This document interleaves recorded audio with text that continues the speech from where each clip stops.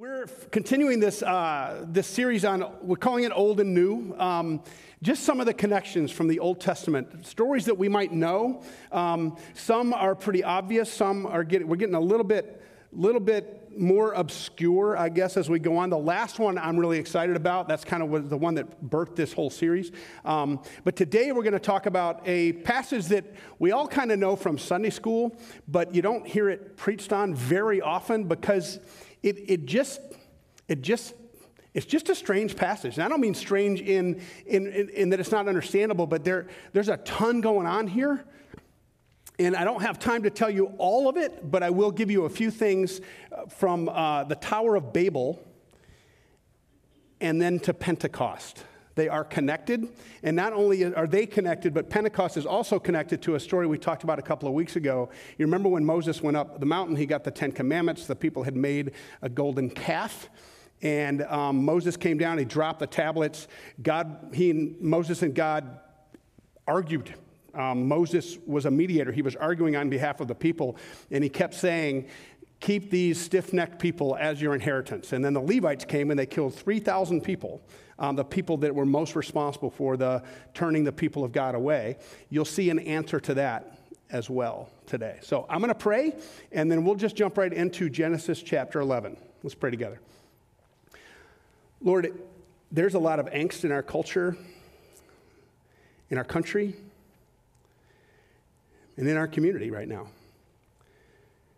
In 2 days, some of us have already voted, but in 2 days, as good citizens, we go to cast our vote to let our voice be heard. And Lord, we pray as body of Christ that your will be done on earth as it is in heaven.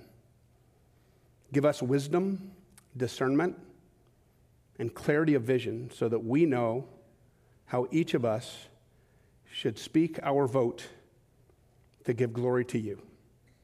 And Lord, as we gather together today, whether online, on the phone, or in person, we seek the same thing, to give glory to you. So Lord, we ask that you draw us toward you, that you give us only what you want us to have. You show us only what you want us to see, and you tell us only what you want us to hear.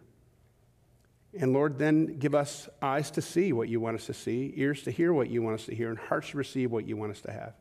We pray this in the name of Jesus, through the power of your Spirit, for the glory of God our Father. Amen.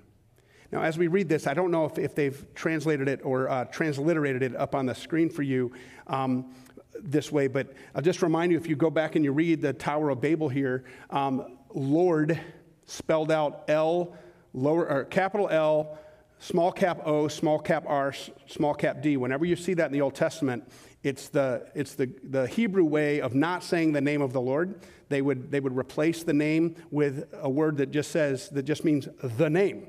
But every time you see Lord with small caps, it's Yahweh. Now, I probably won't read it that way this time, but I just want to remind you as you study your Bibles that is when God says, when it says I the Lord, it's I Yahweh or I am. Plain and simple. So it reads like this. And this is after Noah and the flood, when God had wiped everybody out. And then Noah's family, who were a righteous family, they began to propagate. And hundreds of years goes by. And the people of the world became what the people of the world become. They became evil again. And the kind of culmination of that evil, that prideful, that self-spirit culminates at the Tower of Babel. And it reads like this. Now the whole world had one language and a common speech. As men moved eastward, they found the plain of Shinar and settled there. They said to each other, come, let's make bricks and bake them thoroughly. They used brick instead of stone, and tar for mortar. And they said, come, let us build ourselves a city with a tower that reaches to the heavens so that we may make a name for ourselves and not be scattered over the face of the whole earth. But the Lord came down to see the city and the tower that the men were building.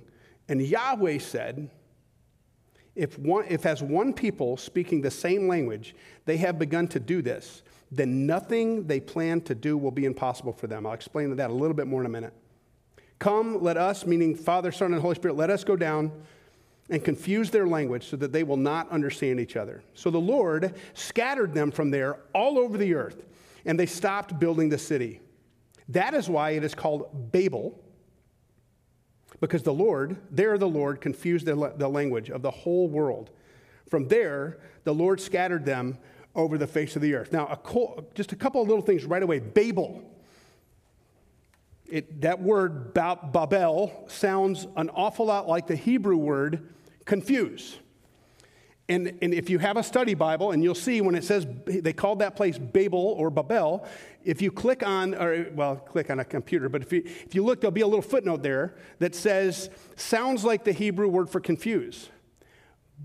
But there's something really cool here, because God uses that word, confuse, when the word of the language of the time, it was known as Akkadian, the Akkadian language. You know what the word Babel meant in Akkadian? Gateway to God. That's the problem. It's not that God doesn't like architecture. He doesn't like skyscrapers. That's not it. It's that they decided to build a temple, a way of connecting to God, but they did it on their terms. They decided that we're going to make a name for ourselves. We're going to make ourselves like God. We're going to come to him and tell him who he's dealing with. Instead of scattering over the earth as the Lord had wanted, to be fruitful and multiply, to go and subdue the earth, so to speak. They decided we're not going to spread out. We're going to stay together. We're powerful. We're amazing. We're the people of the earth. We are the lords of the earth. They decided to say to God, our will be done, not yours. Sound familiar? You're not going to die. God just doesn't want you to be like him. Eat. So the people of God, the people of the earth, decided, after they knew of the flood. This is just several generations past the flood. They knew it was still part of legend. It was still part of story. It was still part of their heritage. But they knew what God had done before, and they knew that he had promised never to do it again. So God, with the rainbow, said, never again will I flood the earth. Never again will I give it a good bath, as Joel Tanis would say. So they decided they're going to take God on his terms. So these people tried to reach heaven. Man wanted to make a name for himself, and therefore God scattered the people all over the earth and confused their language. This is when, as theologians would say, when God decided to disinherit the nations. So all the different people groups, all the sons of Noah and their sons and their sons and their sons and their sons and all their wives, they were all God's people. They were the people of the earth. God wanted to walk with them, talk with them, know them, and love them. But after the fall, and then after the rebellion before the flood, and now a third rebellion, God says, I'm done. And we're told elsewhere in Scripture that he divided up the nations according to the number of the sons of God. Older translations, older Bibles, older English Bibles will say that he divided the nations according to the sons of Israel, which doesn't make sense because there is no Israel yet. And we found in the Dead Sea Scrolls, we found earlier and more reliable translations or more reliable manuscripts that it does say he divided the nations according to the number of the sons of God. So who are the sons of God? Now this can get a little tricky, and I'm not going to go into it too much, but the cosmology of the day, so the way they saw the world and the way the Scripture tells us that God, if you read Psalm 82, God has a council. He has a council, the council of God. And there are spiritual beings that he calls sons of God. They are members of his council. So if you think of a king and his court, the king has advisors. Does God need advice? No. But he allows his creatures to participate in what he's doing. So this council of God, this heavenly host, we would call them angels. They're known in Scripture as Elohim with a little e. I know it's getting a little technical. Trust me just a second. But he divided, at this point at the Tower of Babel, he said that his 70 council, this council of 70, he's going to let them take care of this one gets this nation, this one gets this nation, this one gets this nation, this one gets this one.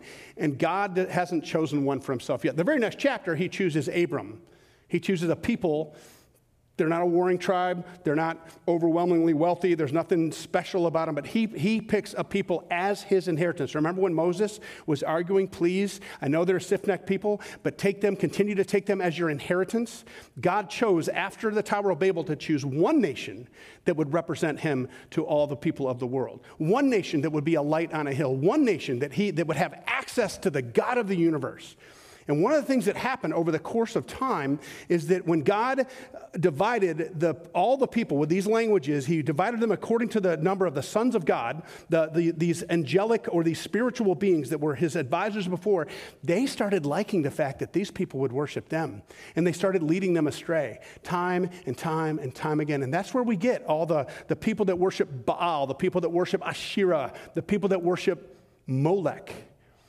All these gods, they're not gods, they're sons of God, they're spiritual beings, but some would argue that the pantheon of gods that pagan religions worship are these spiritual beings that rebelled against God and decided to lead the people of the world astray. I don't know. I know what the scripture says, that at this point in human history, God said, not all the people, nope. One people. And all of the rest of the Old Testament is God showing through his people who God is. But it sounds like he's abandoned all the people of the earth. And then when Jesus shows up and he starts walking and talking, knowing and loving people, notice some of the things he does. First, he goes to Capernaum. First, he goes to the Jewish people. But then, remember when he crosses the Sea of Galilee and he goes to the Decapolis? He goes to the places that are pagan, the places that worship other gods, the places where the demons live. He goes there and he speaks to them. And he goes to Samaria and he speaks to a woman whose life has changed. So he goes first to the Jews, first to the people that God has chosen as his inheritance. But he also is starting to open the gates that it's going to be all the people of the world. And then when Jesus, in John chapter 14, he's telling his disciples, look, I'm going away. But I'm going to tell you something. The Father will send you a comforter, a counselor, a paraclete, the Holy Spirit, and he will teach you all things, and he will remind you of everything that I've said to you. He will come upon you, and you will speak on my behalf. You will do greater things than I have done, says Jesus to his disciples. Jesus dies. He meets with his disciples. He tells them that all authority in heaven and earth has been given to him. And then he tells them, go. While going and while baptizing in the name of the Father, Son, and Holy Spirit, make disciples of all nations. So instead of God only giving access to God to the Jews, the intent when he did that, when he picked the Israelites, when he picked Abram, his intent was that he would bless all the nations of the earth through this one particular people. And in the culmination of events, in the course of time, when Jesus dies on the cross, descends into Hades, and resurrects from the dead, and then ascends to the Father, and then in this moment when we're going to read this, God sends the Holy Spirit, he re-inherits the nations. Instead of it just being the Israelites, it's now the people of the earth. Here's how it reads. When the day of Pentecost, and by the way, the word Pentecost means, it's actually a fifth, penta, but it's the Feast of First Fruits. So it happens every year, 50 days after Passover. And it's the day of first fruits. It's the celebration of first fruits. It's right after the early barley harvest, and it's right at the beginning of the early wheat harvest. So the people of God from all around the world, now keep in mind that that Jerusalem has been captured. The people of God, the Israelites, have been scattered all over the known world. It's called the diaspora. They've been spread out. But there are some of these festivals, everyone's supposed to make a pilgrimage and come back to Jerusalem to worship at the temple and to offer sacrifices. This one, they're supposed to bring the first fruits of their harvests, the firstborn of their sheep, all that kind of stuff, and make an offering to God at the temple. So there are people, Jewish people and other people, converts to Jews and other, from all around the world that are gathered. And it's the day of first fruits. When the day of first fruits came, they, meaning the disciples, were all together in one place. Suddenly, a sound like the blowing of a violent wind came from heaven and filled the whole house where they were sitting. They saw what seemed to be tongues of fire that separated and came to rest on each of them. All of them were filled with the Holy Spirit. I'm going to give you a little bit more on filled with the Holy Spirit here in a minute. And began to speak in other tongues as the Spirit enabled them. Now there were staying in Jerusalem God-fearing Jews from every nation under heaven. And when they heard this sound, a crowd came together in bewilderment because each one heard them, the disciples, speaking in his own language. Utterly amazed, they asked, "Are not all these men who are speaking Galileans? Then how is it that each of us hears them in our own native language? Parthians, Medes, Elamites, residents of Mesopotamia, Judea and Cappadocia, Pontus and Asia, Phrygia, I believe, Pamphylia, Egypt, and the parts of Libya near Cyrene, visitors from Rome, both Jews and converts to Judaism, Cretans and Arabs. We hear them declaring the wonders of God in our own tongues. Amazed and perplexed, they asked one another, 'What does this mean?' But some, however, they made fun of them and said that they've had too much to drink or too much wine." Now, just done a study on this. I find it fascinating. I'm a Bible nerd. This may not be fascinating to you. But whenever you see filled with the Spirit, not the Spirit came upon them, but filled with the Spirit, it happens to Elizabeth when Jesus shows up, or when Mary shows up with Jesus in utero, and John leaps in her womb. It happens several times when people they're filled with the Spirit. That is when God decides to fill someone for a special purpose, a supernatural wisdom that he gives to someone in testimony about Jesus the Christ. Now, there are other baptized with the Holy Spirit, the Spirit came upon them, anointed with the Holy Spirit, receiving the Holy Spirit. But whenever you read filled with the Holy Spirit, God is giving a supernatural wisdom and words to speak that declare who Jesus is, that he is the Son of God, that he is the Son of Man, that he is the Messiah and the Christ. So the disciples are filled with the Holy Spirit so that they can speak the wisdom of who Jesus is, getting wisdom from heaven to speak to people in tongues in the language that they understand. This is the moment where God re-inherits the nation. He does not decide to give them all back one language, but he does speak from himself through the Holy Spirit. These people are filled with the Holy Spirit.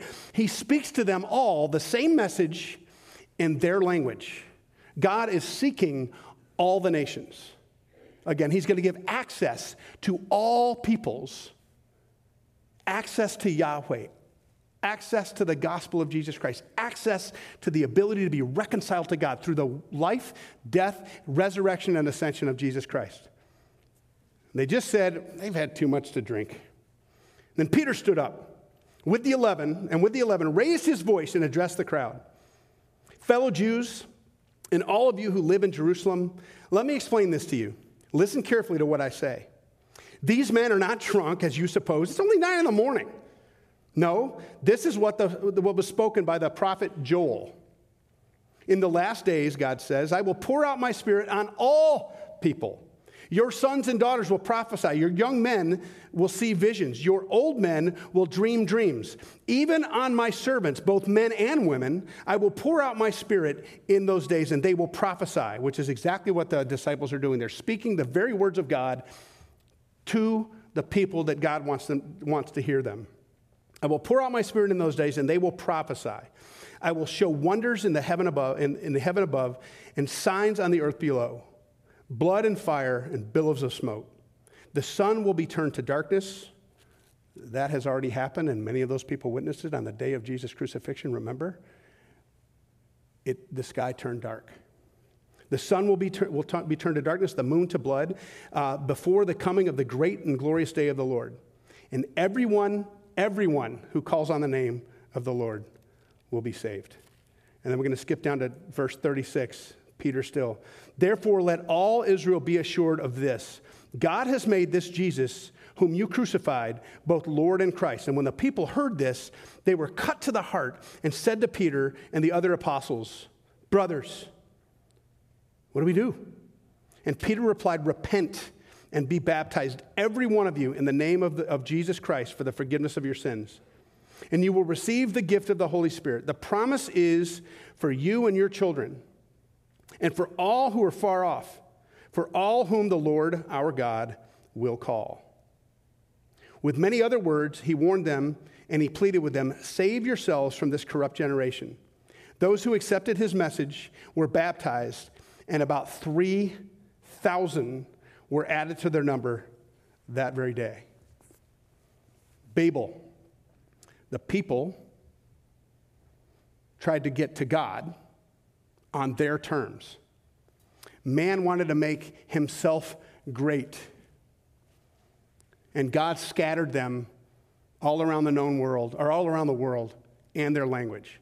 At Pentecost, the festival of first fruits, we see the first fruits of the church, the temple. The Holy Spirit came down to man from heaven. People heard their own language and understood, and God's name was praised, not man's. They built a foundation, and then on top of that, and then on top of that, and then on top of that, and then on top of that, they tried to reach God on their terms. God tears the curtain in the temple at the moment of death of Jesus. There's an earthquake that rattles the foundation of the temple that the people that approached God on his terms in Jerusalem. And then at Pentecost, he builds a new temple, the church. He fills the hearts of people, not stone, brick, and mortar walls. He decides that the day to re-inherit all the people of the world, the day to begin the process of reversing all that humanity has done, that day, after the crucifixion, the next step in that day is the re-inheritance at Pentecost. Babel is kind of a strange story, because it seems almost like, why wouldn't God want them to all cooperate? Well, because God knows what the fall did. God knows that when people gather together and they think they have wisdom and they decide, think of all the institutions of the world. Think of all the nations of the world. Have any of them been peaceful straight through in all the time of their existence? Do any of them survive? The only of the ancient cultures, the only of the ancient people that still are called by the same name and still are identified as with the same genetic code, the Israelites. The only one. You hear about the Amorites anymore? Yeah, they mentioned the Arabs here at Pentecost, but that's not the ancients. See, every single nation, every single major institution, every single civilization comes to a point where they betray God, where they turn away from God. And God knew that. So in order to save them from themselves, he confused their language and sent them off and entrusted their care to some of his council. And his counsel was even corrupt, and they decided they liked being worshiped, and they led him astray. But God's not done. He's never done until he's done. Until that great and glorious day of the Lord, when he comes back and he makes all things new. This was the deposit. It's already here, but it's not yet complete. And here we are, 2022, the year of our Lord, 2022. And when you look at the world, what do you think?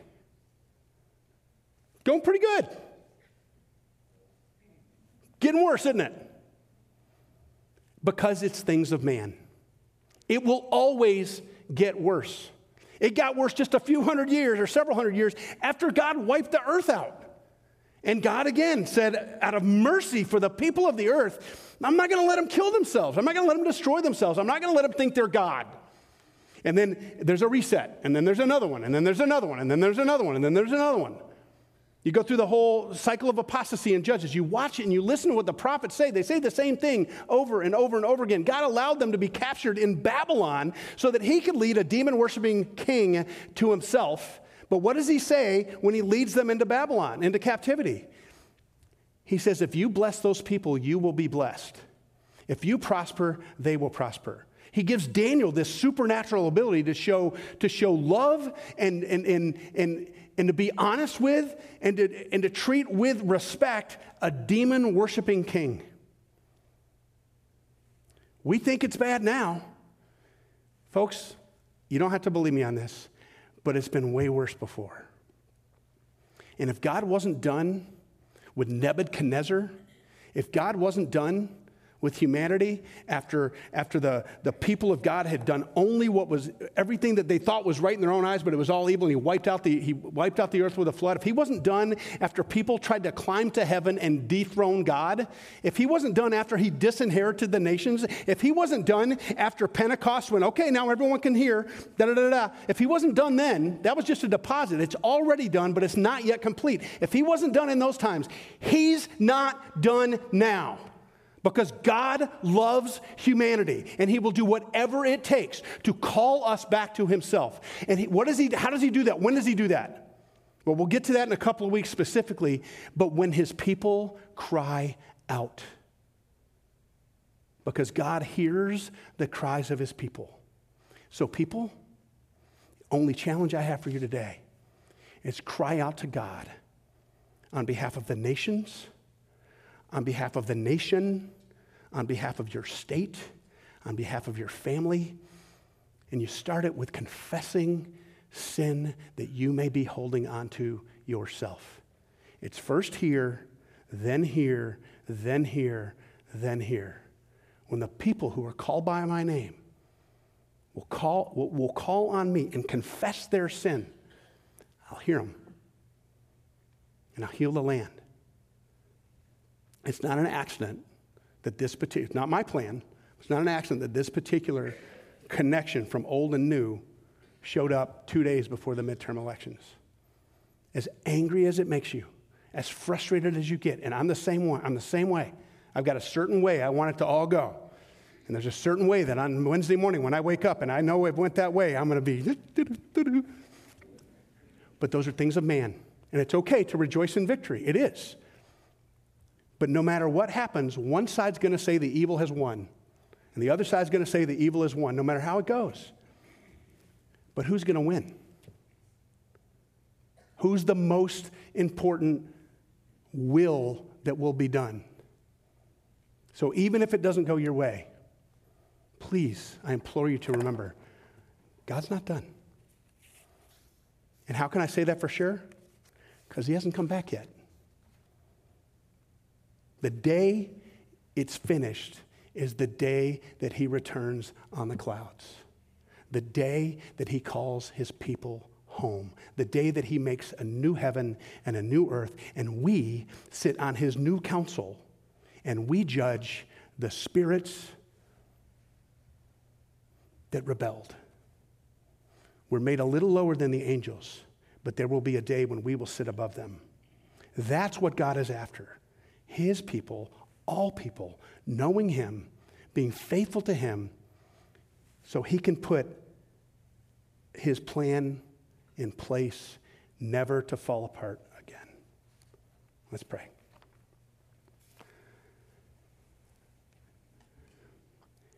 Lord, your will be done on earth as it is in heaven. Your timing be done on earth. Help us, your people, be faithful followers of Jesus Christ, come what may.